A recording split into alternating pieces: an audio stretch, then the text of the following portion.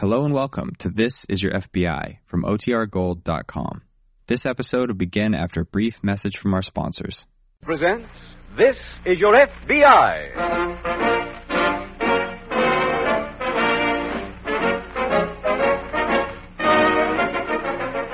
This is Your FBI, the official broadcast from the files of the Federal Bureau of Investigation. Presented as a public service by the Equitable Life Assurance Society of the United States and the Equitable Society's representative in your community.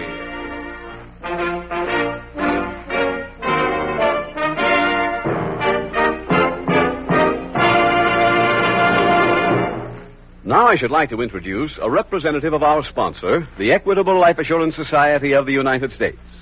Your future is his business. Security in years to come for you, your home, and your family. Yes, your future is in good hands when you entrust your life insurance program to a representative of the Equitable Life Assurance Society.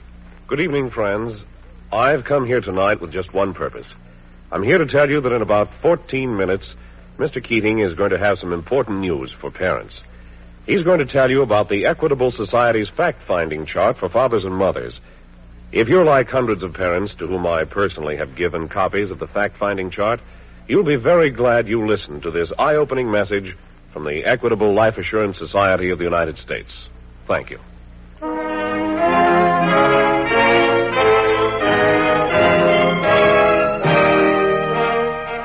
Tonight's FBI file, Gentlemen Prefer Widows.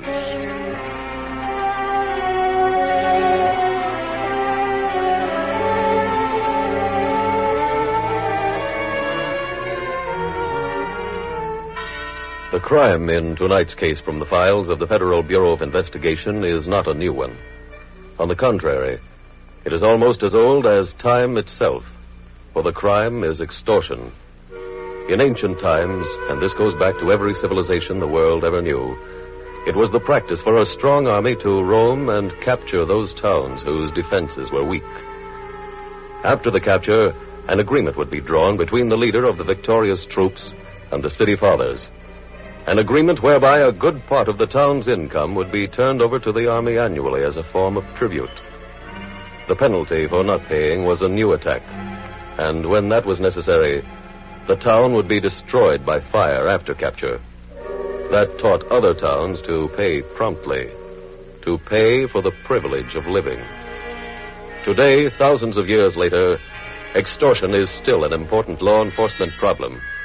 And the amount of money paid by the public each year to those who engage in that crime is impossible to estimate. No guess which went below the tens of millions, however, would in any way come close to the true figure. For pure viciousness, there is almost no offense to match extortion. For this is a crime based on fraying the nerves of a victim, on destroying the reasoning power by fear, on continuing the pressure until the victim pays or collapses.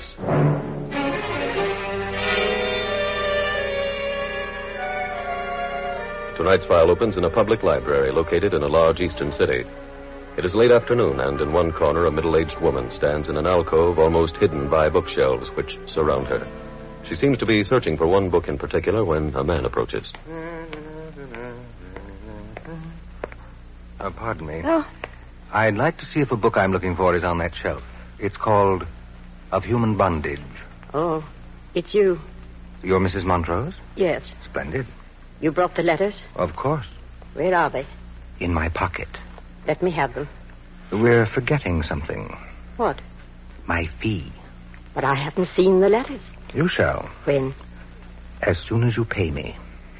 All right. Here.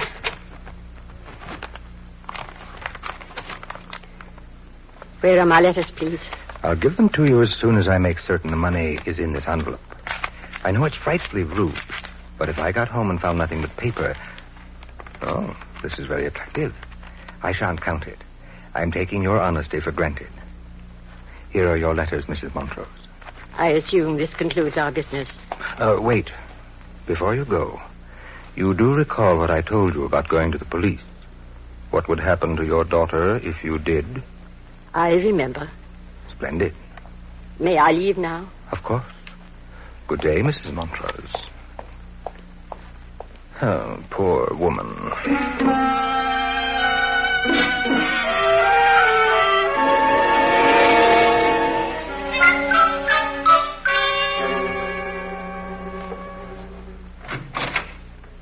That you, Arthur? Yes, dear. How did you make out? Everything was fine. She paid you the full amount? Yes. Then we should have asked for more. Lenore, every time we collect, you make the same comment. You must realize that up to a point, a client will pay and lick her wounds. Beyond that, she is wounded financially and driven into the arms of the law. Where'll I put these groceries? No, leave them on the table then. I still say this woman was good for another $5,000. Lenore, I don't wish to argue with you. This isn't an argument. It's a discussion. After all, I'm the one who has to run the accounts. I have to pay the bills. Well, today's collection should make that easy. Not at all. You spent over $1,000 preparing this job. That was necessary. Was it necessary to pay Wheeler $400? For the job he did, yes. I'm not talking about the job he did. He was broke. When a person's broke, he'll work for dirt. You overpaid him. We've been all through this before, dear. Let's let it rest, shall we?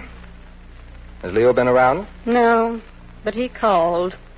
3 times, as a matter of fact, wanting to know if you'd collected. Poor Leo. Now, there's someone who really has financial problems. Every time we pay him for a job, he already owes the entire amount. Well, I'm afraid he'll be in more trouble this time. Why? I'm cutting down his percentage. Oh, now, Lenore. 20% is far too much. I'm cutting him down to 10. Look, dear, I don't want to interfere with your handling of our finances, but I think you're being rather shabby with Leo. I've made up my mind. Have you told him yet? No. He might quit. Then we'd be in trouble. Oh, fiddlesticks. If he leaves, we'll just get somebody else to forge the letters.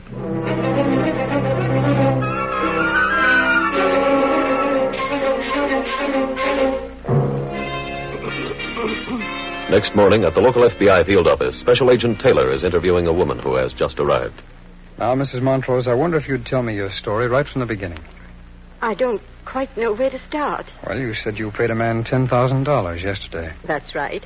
At the public library on First Avenue. Well, then suppose you start with the first time that you heard from this man. Very well. A week ago, I received a note from a man named John Smith. Oh, I think we'll find that's an alias. Mr. Smith said he had some letters written by my late husband. He said those letters would destroy the good name Henry left when he passed away. Is that note in this package? No, sir. Those are the letters I purchased. Oh, I see. Where is the note? I burned it. Oh?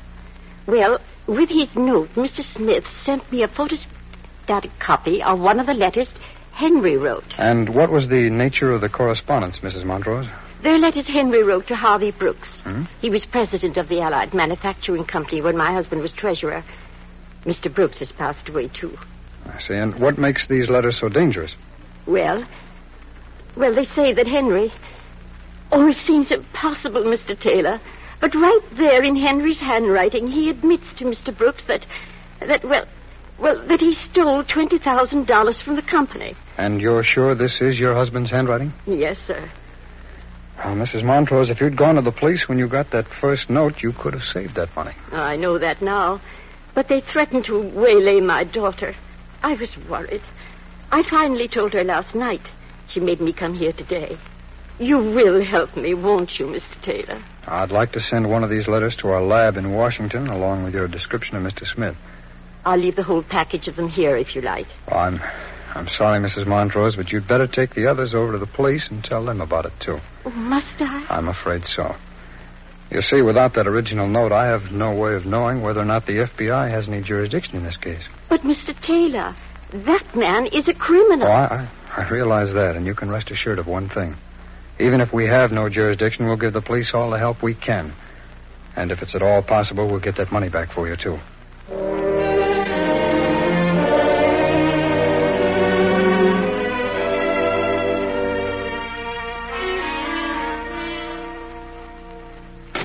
Lenore? I'm in here. Oh. Oh, Arthur, I've just had an awful experience. What, dear? Leo Baker was just here. Yes? I told him about having to take the cut.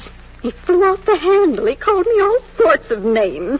I explained to him that it was purely a business matter, that it was nothing personal. Where did he go? Oh, I don't know, and I don't care. Well, I do. I want to see him. Now, you're not going to give him... No, dear. This is an entirely different matter. I got a call a little while ago from the man who does our photostatting. He said our order was ready. What order? That's exactly what I asked the man. He said the photostats for Leo Baker. I don't understand, Arthur. I didn't either, so I went over to the shop. And? Unfortunately, I was too late. Leo had already been in and picked them up. Must have gone there right from here. Did you ask the man what the photostats were?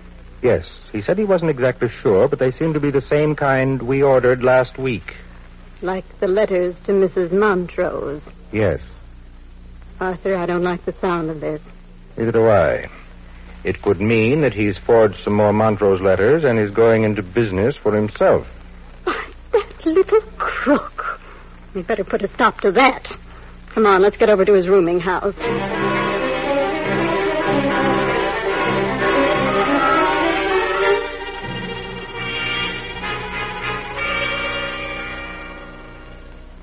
Earl, have you finished testifying in the Amarillo case? Yes, Jim. Good. I'll fill you in on this new one that we're on. Fire away. Well, a woman named Mrs. Montrose came in yesterday. She said she paid a man who said his name was John Smith $10,000 for some letters that her husband had written. Another extortion case. Yeah, but we've got a slicker customer to nail in this one. You know who this John Smith is? Yes, I sent one of the letters down to Washington along with a description of Smith. You got quick action. Yeah, Smith is actually a man named Arthur Scott. He's wanted in 4 states. Well, what's his pattern? Well, he picks a widow in each town whose husband has just died. And he does what he did with Mrs. Montrose. And where does he get the letters? Oh, they're forgeries. Handwriting says they're the work of Leo Baker. Well, I know that name, Jim. I helped arrest Baker when I was in the New York office. Well, then you know he's pretty good, too. I'll say he's good. You know how he broke out of jail one time? He showed the guard a note from the warden saying he could go into town. The guard was the warden's brother, and he couldn't tell it was a forgery. Well, I've just had an alarm sent out on Baker and on Scott. You think they stayed here? Well, no telling, Earl, but it's worth a chance. After all, they don't know that Mrs. Montrose came to see us. Well, that's true. I'd better call her and tell her we're in the case now. In it till we round up these extortioners.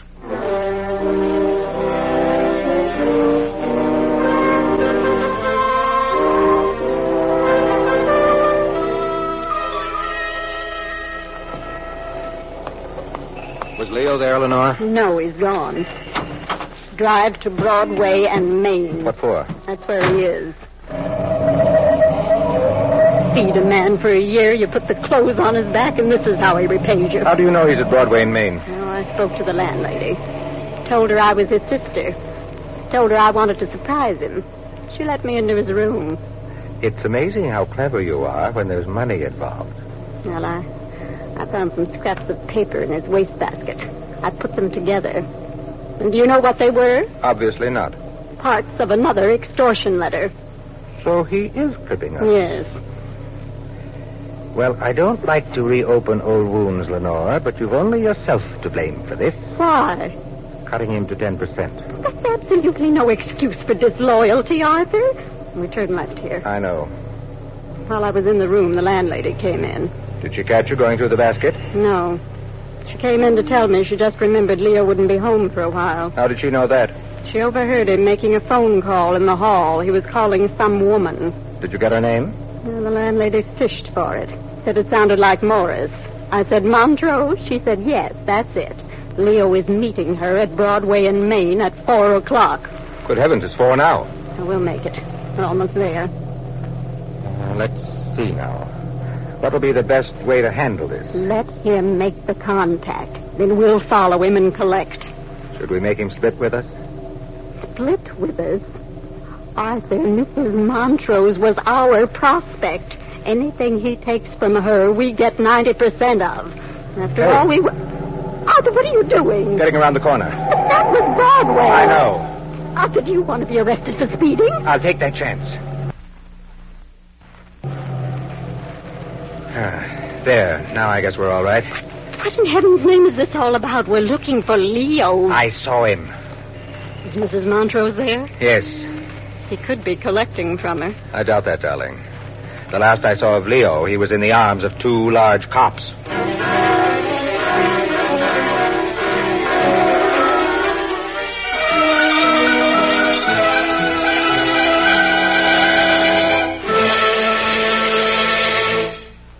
We will return in just a moment to tonight's exciting case from the official files of your FBI.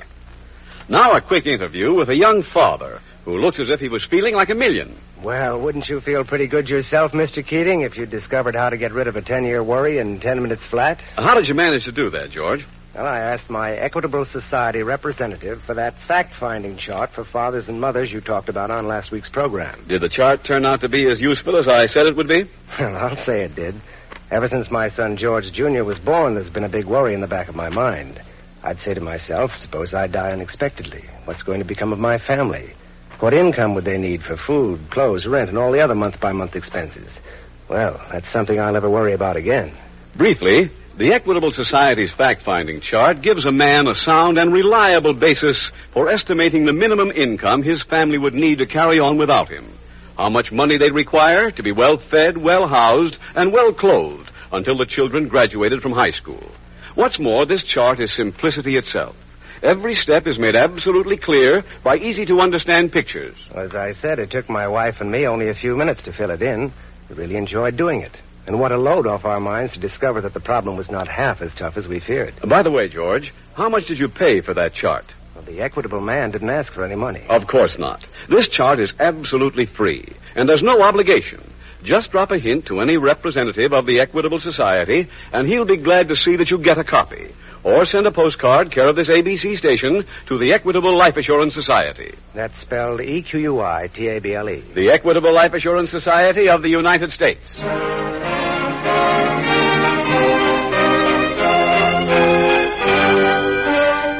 And now back to the FBI file, Gentlemen Prefer Widows.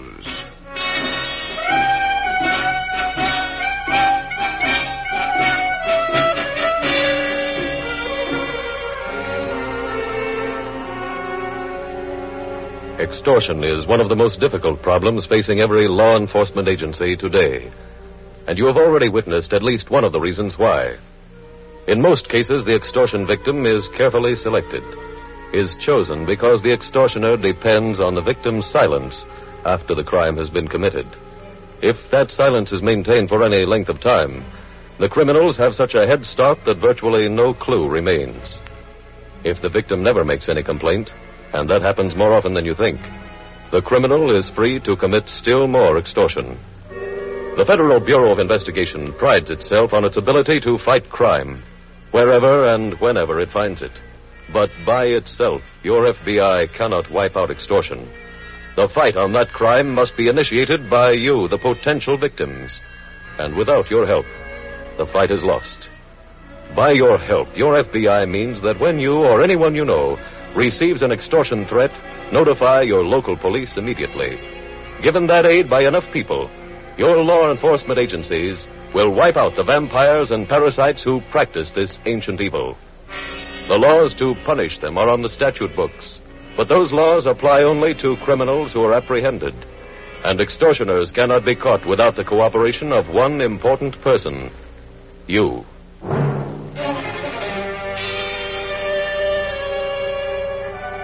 Tonight's file continues later that evening at the FBI field office. Special Agent Taylor has just entered. Earl, the police arrested Leo Baker this afternoon. Good. How'd they get him? Well, he contacted Mrs. Montrose. He told her to meet him at Broadway and Main Street. For a second shakedown? Yeah. She immediately contacted the police, and when Baker arrived, why, they were there waiting for him. Have you interviewed him, Jim? Yes, I just left headquarters. Get anything? No, not much. Oh, he admitted working with Scott and his wife, all right, but that's about all we could get out of him. Did you learn where they were living? Oh, not from him, but we may have a lead. The police found 2 keys in his pocket. Uh-huh. One fit his furnished room. The other could be the key to where the Scotts are living. It was made by Acme Locksmiths on 9th Street. Did you stop by there? Yeah, but they're closed for the night. Well, at least Scott's human, Jim. If he hadn't made the mistake of trying to get more money from Mrs. Montrose, we might not have any lien. You know, that angle bothers me. What angle? Scott's going back for a second helping. I just have a feeling he wasn't in on it. You think Baker did that on his own? Yeah. Why, Jim? Well, Scott's record. The modus operandi has always been the same. He's never gone back a second time. He's always made the collection personally. All appointments he's ever made have never been on the street like that. They've always been in a library. That certainly stands up, Jim. Of course, it still doesn't lead us to Scott. Yeah, but if this key fits Scott's apartment, we could find something there that might take us to him.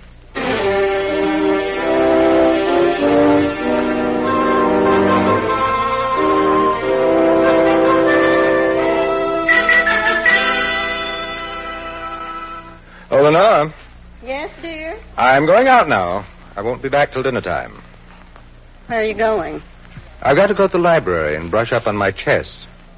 You see, our next prospect, the late Mr. Jones, was a founder of the local chess club. Oh? After I've refreshed myself, I think I'll drop by the club. Perhaps play a few games. How will that help? Well, I thought I might find some specimens of his handwriting. You know, first draft of the club rules, maybe a letter recommending a new member. Oh, I see. Oh, by the way, dear, I've hired Charlie Putnam. To replace Leo? Yes. Never heard of him. He's been working in the South. I've heard excellent things about him. Everyone says he's a fine forger and honest as they come. Yeah, but will he work for 10%? Yes, I've already arranged that. But you're going to have to wire him $200. What for? Well, darling, he has to come here. I'll send him, and I'll need him in the next day or two to write the letters. But why 200? That's for his plane ticket. I'll wire him 75. Let him come by bus. See you at dinner, dear.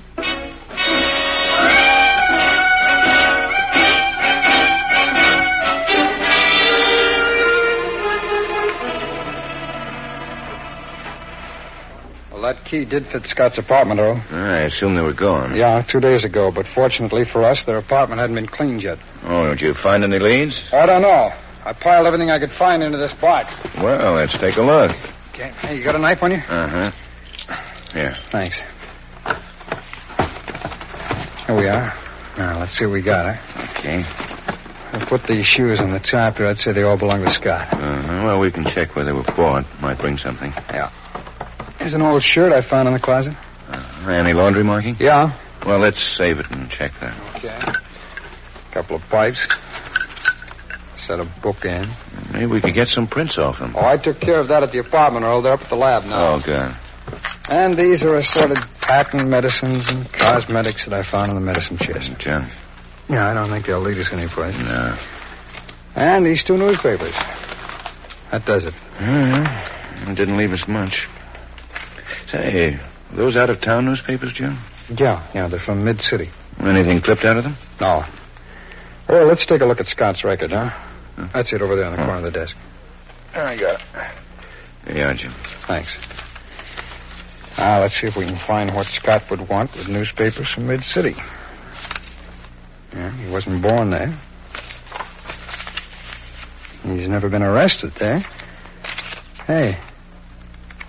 You know, Scott might have gotten these to find out what was going on in Mid-City. Let's call the police there. Have them keep an eye out for Scott and his wife. It's just possible that that's where he's going to do his next job.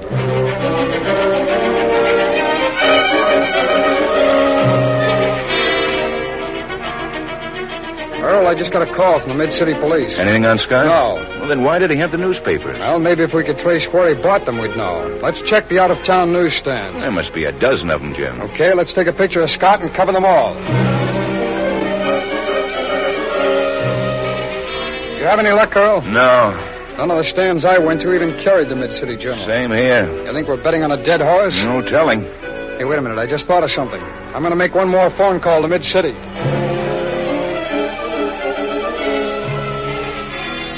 Earl, we hit the jackpot. You found Scott? No, but I'm sure now he's in Mid-City. Why? I called the Mid-City Journal. They checked their records. Scott had a 3-month subscription that just expired. Yeah, but Jim, that doesn't tell us where to look for him up there. Don't you remember his pattern? Come on, Earl. We've got a plane to catch.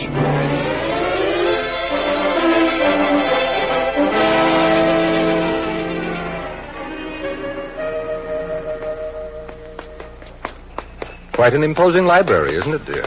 Majestic pillars, ivy-shrouded walls. You know, I always enjoy these visits to the fount of learning. Go ahead, Lenore. Thank you. Let's go over this way. I wonder if she's here yet. I imagine so. I told her 3 o'clock. It's now 5 after. They're always prompt, you know. Where are you meeting her? in the financial section. Quite apropos, don't you think? Behind those bookcases there. It's quite sheltered. Now, you sit down here. Read one of those magazines. I won't be long. Would you rather... Sorry. Just wait for me here, dear.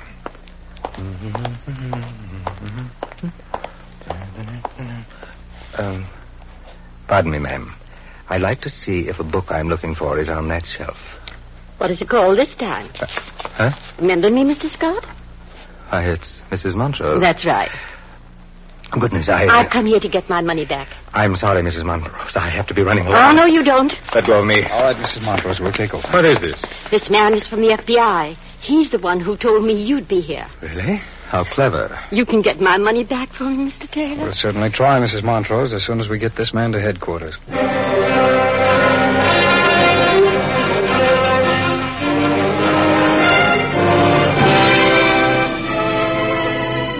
Arthur and Lenore Scott were tried and convicted in a federal court on a charge of extortion. Each received a 10-year sentence. Leo Baker and Charlie Hudson, the two forgers employed by the Scotts, were also sentenced to serve 5 years each in a federal penitentiary. Special Agents Taylor and Clayton were able to locate the Mid-City victim, from whom Arthur Scott intended to extort $10,000 by remembering his previous pattern of operations. Since the victim in each previous case had been a comparatively new widow, they reasoned that Scott had subscribed to the Mid-City Journal so that he could read the obituary pages. This would also give him a list of close friends and relatives who had attended the funeral and from whom some information might be obtained at a later date. Information which, by itself, might be harmless, but which could form the basis for a new series of forged letters. A check of the widows of all wealthy people who died in Mid-City, while Scott had his subscription, brought to light one widow who had just received a letter similar to the one received by Mrs. Montrose. For the purpose of making a positive identification of Scott, Mrs. Montrose agreed to come to Mid-City and to wait at the library in the alcove Scott had set up for his meeting with Mrs. Jones, the new victim. Mrs. Scott was arrested on the front steps of the library, and their newest accomplice, Charlie Putnam, was located at a nearby rooming house.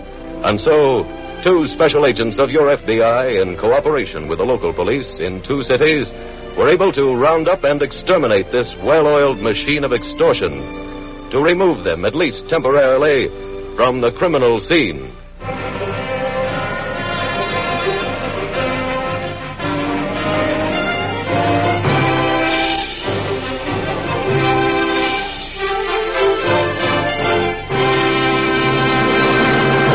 In just a moment, you will hear about next week's exciting case from the files of your FBI. But first, a few words from our Equitable Society representative on the fact-finding chart for fathers and mothers. I'm speaking for 8,000 Equitable Society representatives located in every state of the Union. Just say the word, and any one of us will be glad to see that you get a copy of the fact-finding chart for fathers and mothers. No charge or obligation. So why delay? Phone one of us Equitable Society representatives soon. Or send a postcard, care of this radio station, to the Equitable Life Assurance Society of the United States.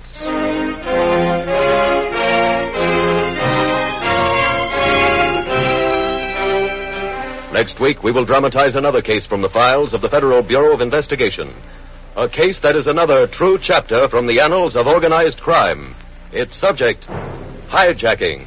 Its title, The Blundering Felon. The incidents used in tonight's Equitable Life Assurance Society's broadcast are adapted from the files of the Federal Bureau of Investigation. However, all names used are fictitious, and any similarity thereof to the names of persons living or dead is accidental. Tonight, the music was composed and conducted by Frederick Steiner. The author was Jerry D. Lewis. Your narrator was William Woodson, and Special Agent Taylor was played by Stacey Harris.